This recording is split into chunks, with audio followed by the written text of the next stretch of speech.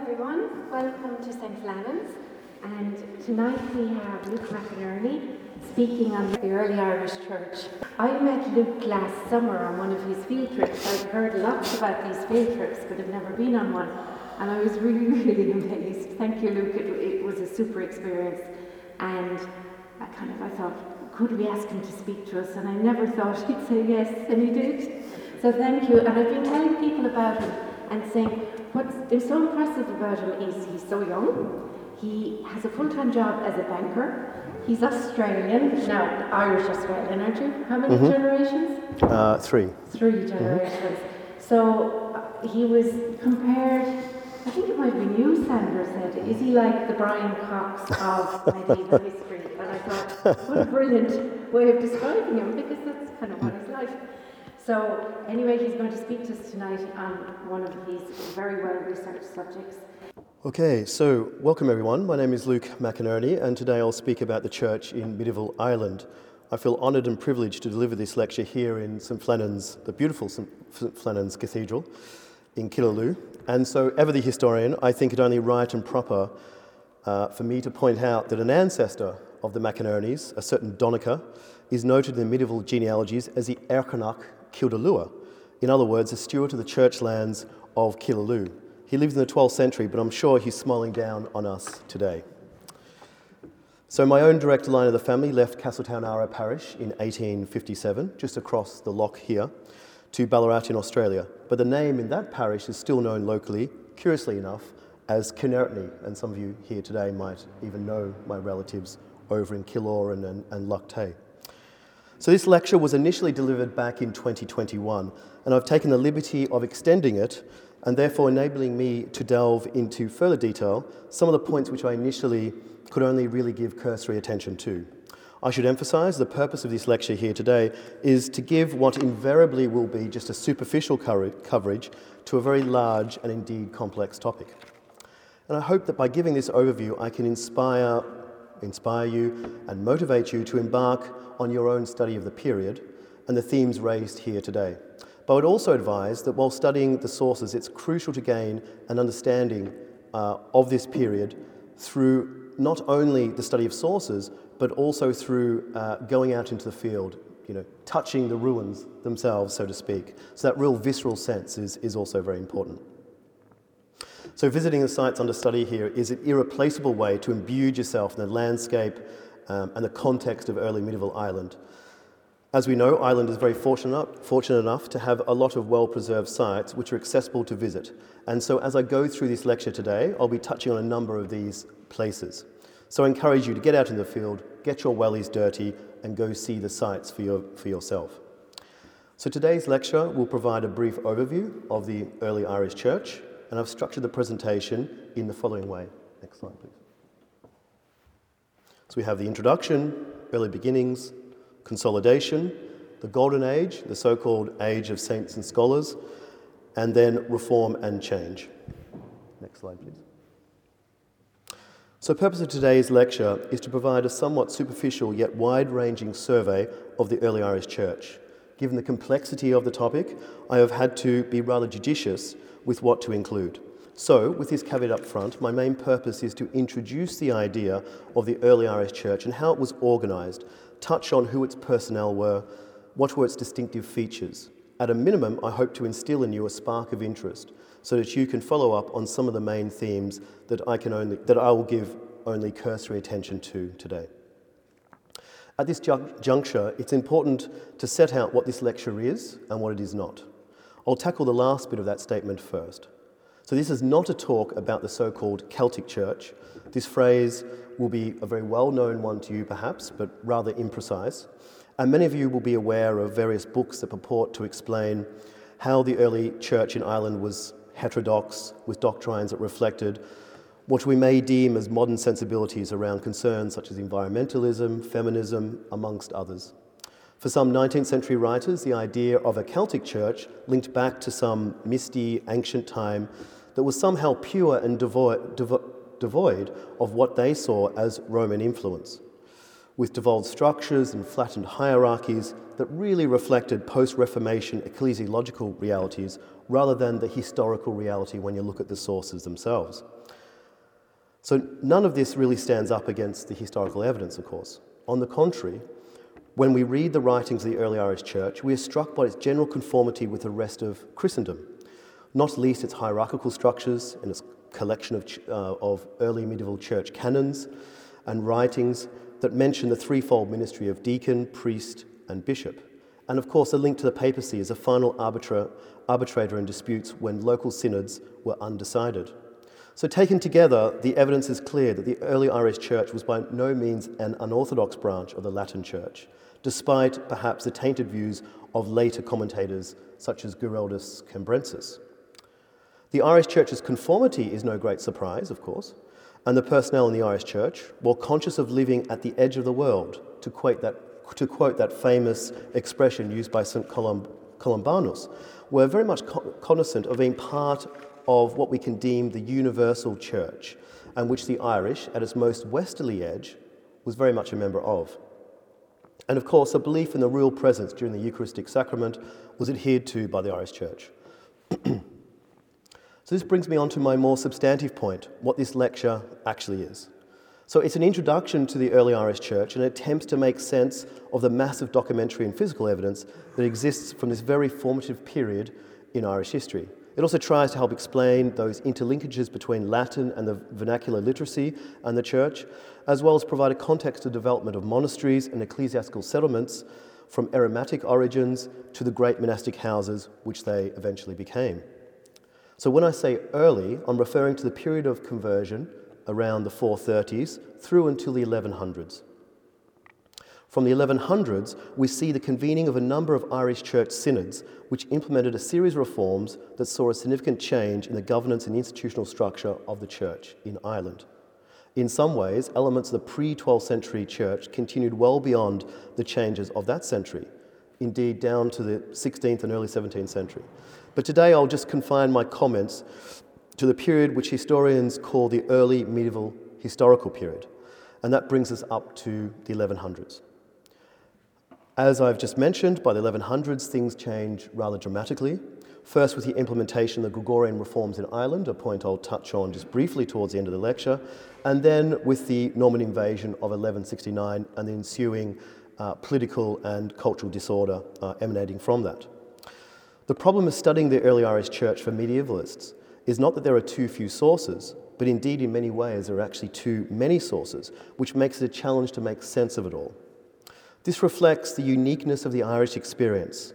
Ireland, of course, was never conquered by Rome, and yet by the 5th century had embraced Christianity at a time when Christianity was retreating from England, 5 centuries indeed before Christianity took hold in much of North, Central and Eastern Europe. Another unparalleled development is that the Irish, not being Latin speakers, had to learn Latin as a second language. And in doing so, they not only produced some of Western Europe's finest Latinists, but they also set out to write and study their own language, Sean Gaeilge, Old Irish, and even to produce treatises on its grammar and vocabulary. So in doing this, the Irish were the earliest people in Europe to write in the vernacular since the fall of Rome. This is a really significant fact, and probably owed something to the fact that Ireland was never subjugated by Rome, and thus the vernacular was never supplanted or made inferior. On the contrary, the Irish held their own language in high esteem and took great pains to link its origins to the biblical story about the Tower of Babel. The conversion to Christianity saw great advances in literature and science, making Irish monasteries and scholars some of the most important contributors to European intellectual life during this period. I'll demonstrate this as we proceed through today's lecture. I have mentioned we have many sources to study the early Irish Church. So what are those sources? I've listed on this slide a selection of some of those sources. For example, we have several 7th century saints' lives. Consider, for example, the life of St. Bridget, or the life of St. Patrick, or indeed the life of Columcille, dating from the 8th century.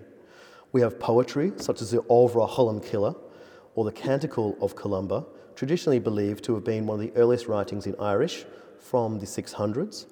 And we have the Irish Annals, which were composed at various monasteries beginning at Iona in the 7th century. We also have many writings that have been preserved in continental monasteries, founded, of course, by Irish clerics. Think of St. Gallen in Switzerland, Regensburg in southern Germany, or Bobbio in northern Italy. Some writings of the Irish Church were very popular.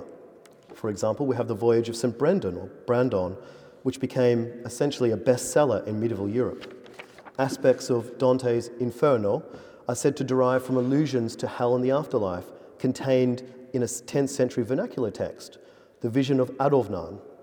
And finally, we have physical evidence all around us, not just in terms of church ruins, but also in terms of stone iconography and high crosses, the ubiquitous existence of holy wells, killeens, and other places of devotion linked to the founders and saints of the early Irish Church.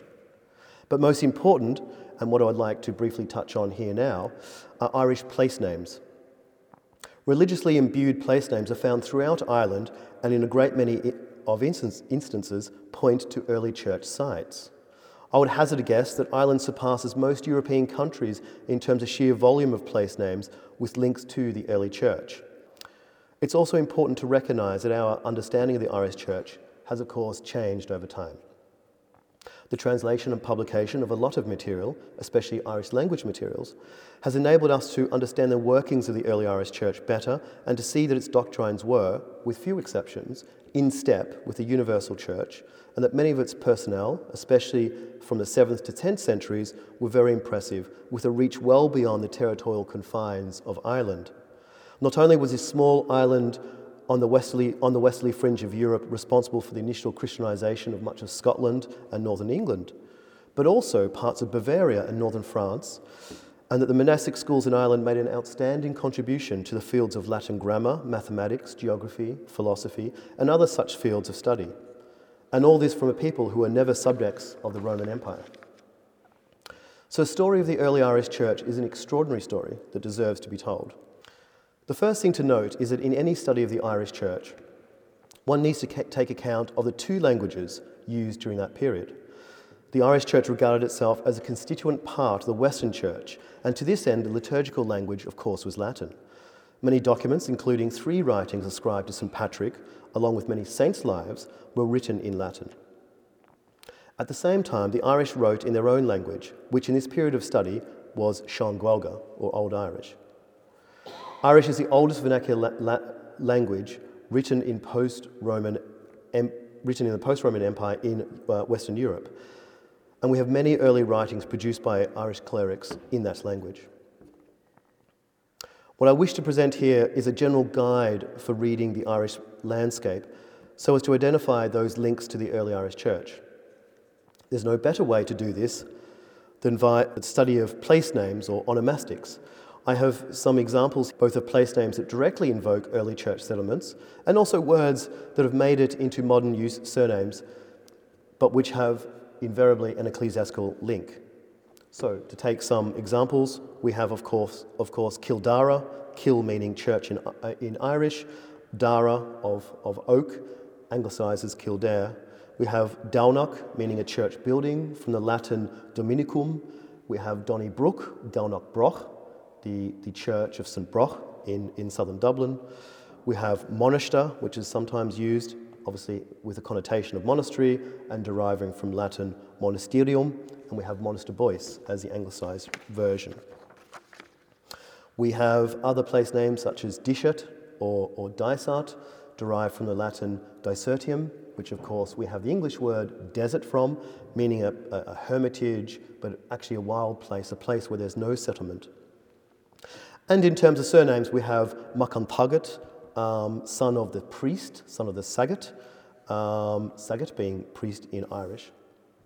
So when we survey the early medieval church, it's instructive to not simply look at the church buildings themselves, but also where they were located. The geography of ecclesiastical settlement says a lot about the first few centuries of the Christianization of Ireland. If we look at the monasteries and cathedrals that became prominent in later times, many were founded on important communication routes. This obviously is not particularly surprising, as these communities needed access to the outside world in which to procure materials for manuscript production, and most importantly for any monastic community, for the production of wine, importing wine for the celebration of the liturgy, as well as food and other necessities required for the monastic community to flourish. But when we survey many of the names of early monastic sites, we find that a high proportion use the word clún, from the Irish meaning a watery meadow. The best example would be Clonmacnois or Clonmacnois. We also find other names which are prominent, such as Ross, from the Irish meaning a wood. And we find this in various place names. Kilrosh in West Clare would be one such example, and obviously opposite St Sennan's monastic site on Scattery Island. The reason I'm mentioning all this is because these names reveal something about the topography and in turn reveal information about how these early church sites may have originally come into being. We know that many early churches were situated on boundary lands between kingdoms, and that such land was often marginal land or land that was used for a variety of communal purposes, such as inauguration ceremonies of local kings, military hostings, and other large-scale gatherings. It would appear that many of the monasteries originated in land grants made by rulers to the church, and which had an element of marginality about them. They were often on boundaries and often considered marginal lands, such as watery meadows or clún. Granting land to the church on a kingdom's boundaries was consistent with the idea of boundary zones being a place of communal activity and probably areas not heavily populated, all good reasons to situate a church or a monastic community there. In other cases, we have evidence that church sites were granted by one kingly dynasty to the church in order to neutralise that land so that rivals couldn't enjoy it themselves. A good example of this would be the grant of the Rock of Cashel to the church, despite it once being the royal fortress of the Ogonocta, kings of Munster, the main rivals of the Dalgaish. We also find that the siting of monasteries, especially the larger ones, shows that many were clustered in the Irish Midlands and in South Ulster. It has been explained by some historians that this concentrated geography reflected trade and communication routes. It's also probably no coincidence that it was these sets of monasteries in the Midlands which saw a great flowering of literature in the pre-11th century period. Their scriptoria were especially active on the eve of the 12th century reform of the Irish Church, a point I shall return to later in the lecture. Continuing on the theme of place names, we are fortunate that the building materials of the early Irish Church has been preserved in the Irish language, enabling us to get a sense of what these structures ostensibly were like. As I touched on earlier, we have the form Dara, meaning oak, in the place name Kildara or Kildare, meaning the church built of oak. We also encounter the place name Ardmore in respect to ecclesiastical establishments, meaning the high, or the Ard, and the large church, Moor. St Declan's monastery of Ardmore in Waterford certainly lives up to this meaning, it being perched on a high spot with commanding views yonder towards the seaside. We also have Killaloe in West Clare, which simply means the high church. Its location on a hill overlooking the Atlantic certainly lives up to its name. So the study of place names can reveal evidence of early Christian settlement in Ireland and sometimes even reveals the physical attributes of these churches. Most Irish churches and monastic settlements of the period under discussion appear to have been constructed from wood, generally of oak, but sometimes of birch, such as the name Kilbaha on the Loophead Peninsula probably suggests. But there is evidence that some of these early churches were also built of earth, and results from excavations show that stone churches were often preceded by timber ones. We find this in the excavation of Inishcaltra, just down here on the loch, where the remains of an early earthen church were found, possibly dating from the 7th or early 8th century. If we look at the annals, it is clear that until the 11th century or so, churches were generally of wooden construction, while stone-built churches were often represented as primary churches and were regarded as the exception.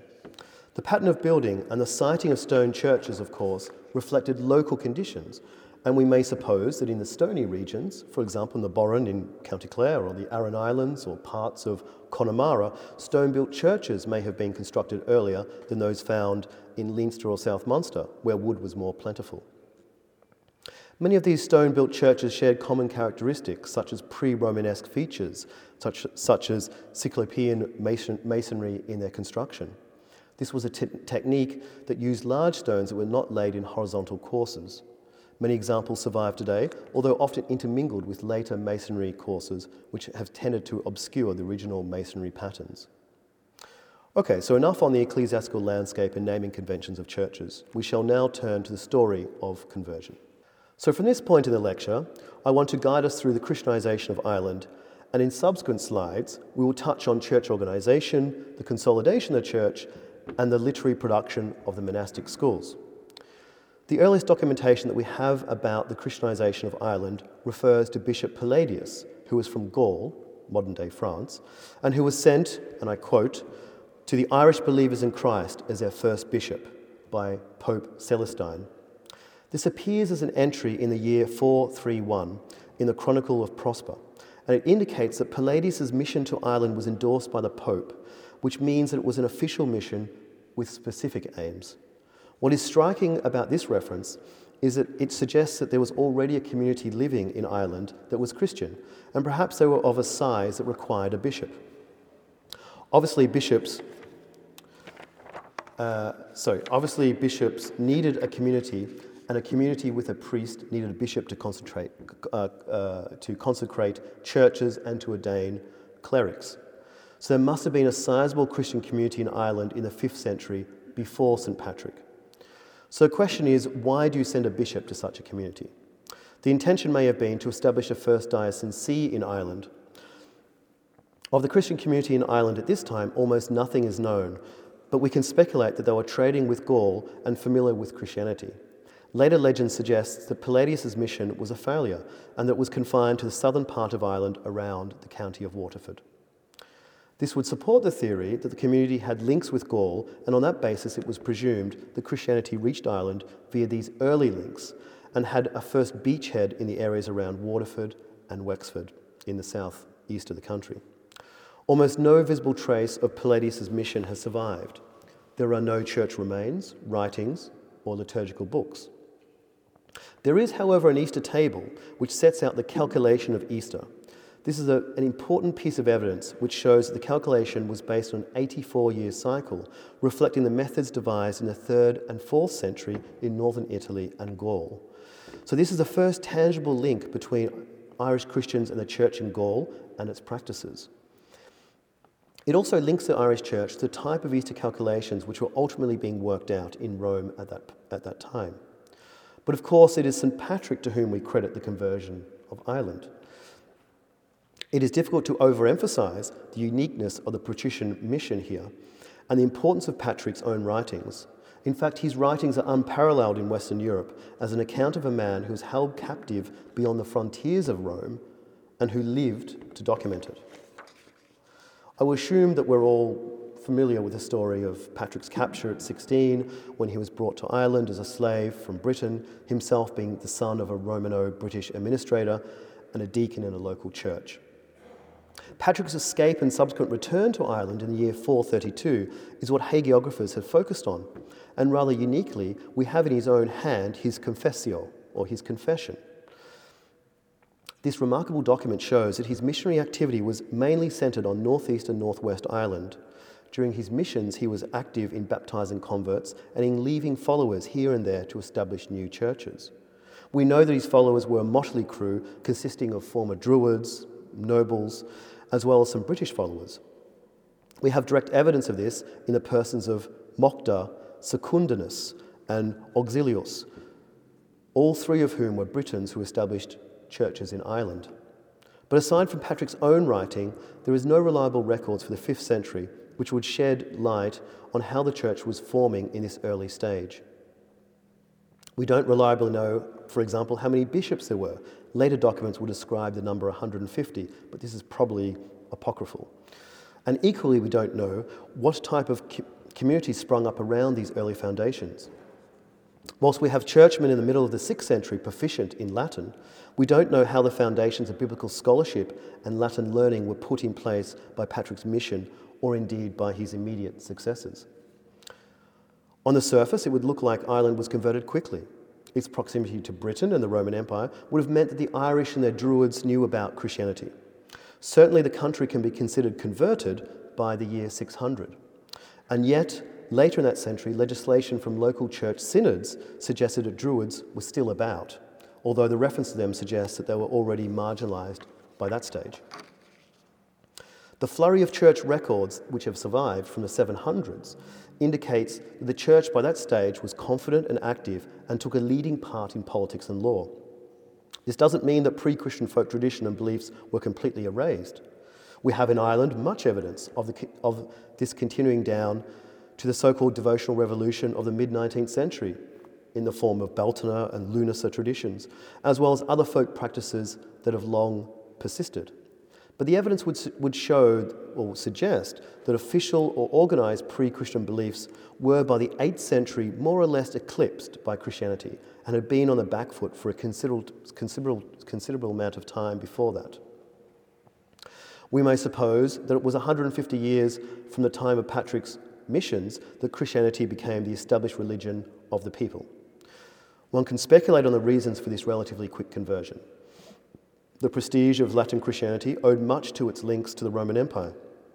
This would have made it attractive to the native elite as a cultural phenomenon. Christianity is very much a religion of the book, of literacy, and this stands in contrast to the pantheon of Celtic gods worshipped by the Irish at the time of Patrick, but which there is little surviving in terms of written accounts. The strong link between Christianity and literacy conferred a status on the new religion, but also its unique moral framework, whereby women and slaves were liberated, was revolutionary and offered a different type of idealised life for aristocratic women who were often traded as commodities in dynastic marriage settlements. Patrick himself must have had unique appeal. During his time as a slave, he learned to speak Old Irish, and so he could address converts directly.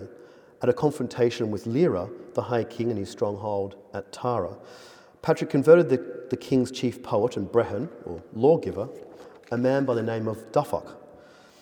There is a reference in the Irish annals which states that upon his conversion, Dufach and Patrick revised a corpus of Irish law, which is known as a Shenachas Ma, in order to ensure that it complied with Christianity. This is a significant story because it demonstrates the fusion of the native intelligentsia, the poets and the lawyers, with Christianity, and it occurred at a very early stage, and that it wasn't simply the case of an external imposition of Christianity, but rather from the beginning we see this acculturation of Christianity with the native culture, a situation that gave rise to an element of syncretism, especially in the literary tradition. We have found many examples of pagan poets and druids converting to Christianity in this early period. Probably the most emphatic example of this would be the poet-turned-churchman Cormac MacLeanine of Cloyne in East Cork, who is credited with having written some of the earliest poems in Irish in the second half of the 6th century. Cormac MacLeanine was an accomplished filler or poet, and in the 560s he met Brendan of Clonfert, and under his influence Cormac entered the religious life, after which he founded his chief ecclesiastical foundation, Cloyne, and where a school of poetry may have been founded, suggesting those types of interconnections between the native schools and their scholarship in poetry, or filioct, with that of the church and its scholarship in Latin. While in the case of Cormac MacLeanine we see the influence of the fili, or the poets, in the church at this relatively early period, the general view is that the influence in the church, the general view is that the influence of their influence, the influence of the poets in the church, was especially evident from the 8th century onwards. So it's probably no coincidence that the fili became associated with the church at this time, as it had, as an institution, moved away from its initial diocese-based structure to a more decentralised structure by this period. At any rate, it's significant that a cross-fertilisation between the native intelligentsia, the poets, the historians, and the church occurred, although probably this was nothing too exceptional, but rather, I suppose, natural, given that literacy is what bound these groups of learned men together. And in this context, it would be normal that the church as an institution, which was at the same time a repository of learning, attracted the talents of the native intelligentsia, such as the poets, the lawyers, the historians. The story of Cormac MacLeanine and others like him show continuity with the traditions of the past, and that with some reshaping to ensure compliance with Christianity, these traditions and laws could be adapted for a Christian society. I suspect that the success of the conversion process can be attributed to the flexibility and a degree of acculturation demonstrated by these first missions to the native culture. to say nothing about the appeal of Christianity from a moral standpoint, or of its rich literacy and broad intellectual tradition, which must have had unique appeal amongst the intellectual classes here in Ireland. The last thing to return to is a point which we had touched on earlier. Was the Irish Church a Gaelic or a British church? At the risk of sitting on the fence, and we ought to be careful in making any definitive pronouncements, as the evidence from this early period is anything but definitive, it would seem that the Irish Church in the 5th century enjoyed influences from both the Gaelic and British church tradition. Given that Patrick was from Britain and Latin was used for centuries, the Latin used for centuries in Ireland was that of Insular Latin, which is a type of Latin also used in Britain, it seems axiomatic that the Church continued to maintain links with Britain. With the onset of the Anglo-Saxons in England in the 6th century, those links, of course, came under strain. But some aspects of the Irish Church also shows Gaelic, or French, influence, not least the Irish Church's interest in the cult of St. Martin of Tours and the writings of Isidore of Seville, which may have come to Ireland via Gaul. Perhaps it was a diversity of these traditions at this earlier period which contributed to the flowering of the Irish Church in subsequent centuries. Certainly the breadth and scope of writings by Irish clerics show a broad intellectual curiosity which must have been nourished by a number of different foreign influences. Of course, the Irish Church also benefited from wider influences from within the universal church, such as the writings of the patristic fathers and the historians of church history have demonstrated, all of which are evidenced in the Irish Church canons, which quote quite liberally from the patristic sources and other early church sources. So the picture is that we have of the 5th to 7th century is quite mixed, with a multiplicity of influences brought to bear on the Irish Church. One of the abiding questions is a knowledge of Greek in the Irish Church, and whether that can be attributed to links with the Gaelic Church, or quite possibly the British Church via a school established in Canterbury under the Greek Archbishop Theodore of Tarsus in the 670s. This school was famed for instructing students in Greek and Latin. We are therefore left wondering if Greek learning was at least in part derived from Irish students involved in the Canterbury School in the 7th century, and thus one of the many links between the Irish and the British Church. I'm going to touch on church organisation. I should caveat my lecture here that church organisation is a very complicated topic, and it's much more complicated because things changed over time. My purpose is just to give a flavour of some of the current thinking about the organisation of the early medieval church in Ireland. Like any organisation, the Irish Church during this period was influenced by centrifugal forces, as well as factors that worked in the opposite direction. I'll explore some of these in the time that we have left today. We are fortunate that we have some of the physical evidence of what these early church sites look like. Indeed, even after more than a millennium, we can use basic mapping to identify this evidence. Using satellite view on Google Maps, one can find in the Irish countryside numerous examples of those circular enclosures of early church sites. For example, in the town of Armagh, we see in the street pattern around the Church of Ireland Cathedral there that it follows the ancient curvilinear shape of the original enclosure of a monastic site. This basic pattern is referred to in a poem from the 13th century, so much later than our period, when the bardic poet Gilabridja Moconmi describes Armagh's church as a rounded edifice, which can also be translated as a rounded wall. He may very well have been describing the elements of the older circular enclosure that were incorporated into the later church building, but which were still visible to the poet when he wrote those verses in the mid-13th century. We can see a similar shape in the road that skirts around the monastic site of Lora in North Tipperary, tracing what would have been the outer enclosure of that monastic settlement originally associated with St. Ruan. Another good example is Kilternan ecclesiastical settlement near the Galway-Clare border. Here we can clearly see a circular enclosure that was partitioned within, separating different areas, which presumably had different functions within the enclosure itself. Such functions would have included living quarters for the church's clerics, as well as areas to provide hospitality to guests. Originally, these monasteries were enclosed by a vallum, or in other words, a ditch rampart, which helped to separate the monastic community from the secular world. In some sites, we find reliquary shrines, and these were usually positioned close to the primary church. such as we find in the 12th century stone church of Temple Cronon in the Burren. Here is situated two gabled slab shrines which may in fact date from the early 7th century and possibly held the bones of the church's founder saint. We can see aerial images of a number of ecclesiastical settlements of varying size and importance. The common feature, of course, is a curvilinear enclosure which can be clearly discerned from the images. Here I've included some aerial images of Armagh, Kilternan and Nendrum. Note the street pattern around Armagh Cathedral, which betrays the original monastic enclosure, and also the internal partitions which can be clearly seen in the case of Kilternan. In the third image, we have Nendrum, which is notable for its 7th century tidal mill. It presents an excellent example of a double enclosure within which stands a church building, a high tower, and other important structures. The origins of these circular enclosures in which monastic communities built their primary church and living quarters is somewhat debated by scholars.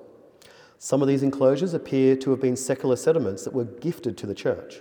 We have direct evidence of this phenomenon in saints' lives. For example, in the life of Macreha or Beha Vacreha, we read that his church at Kilmacrehy near Liscannor in northwest Clare was donated by the local king of Corcomroe, it probably serving as the king's royal fort. There are also other instances in the surviving literature of secular sites becoming monastic establishments. Local rulers saw the advantage of having a monastery situated on their land, and apart from the benefits that could accrue as a site of culture and learning, the tarman of the church could also serve as a place of refuge. Monasteries also function as places where movable wealth could be safely stored. Another factor for the prevalence of circular enclosures is the fact that weaker lineages or weaker families had little chance of achieving political power. And those who perhaps were ousted from power by more powerful dynasties sometimes attempted to gain prestige by setting themselves up in their homesteads as a monastic community instead. In this way, whole families embraced the monastic life, and in doing so, we may suppose that their previously enclosed secular sites, the raths and the ring forts, with their delineated boundaries, made for a convenient design for a new monastic community.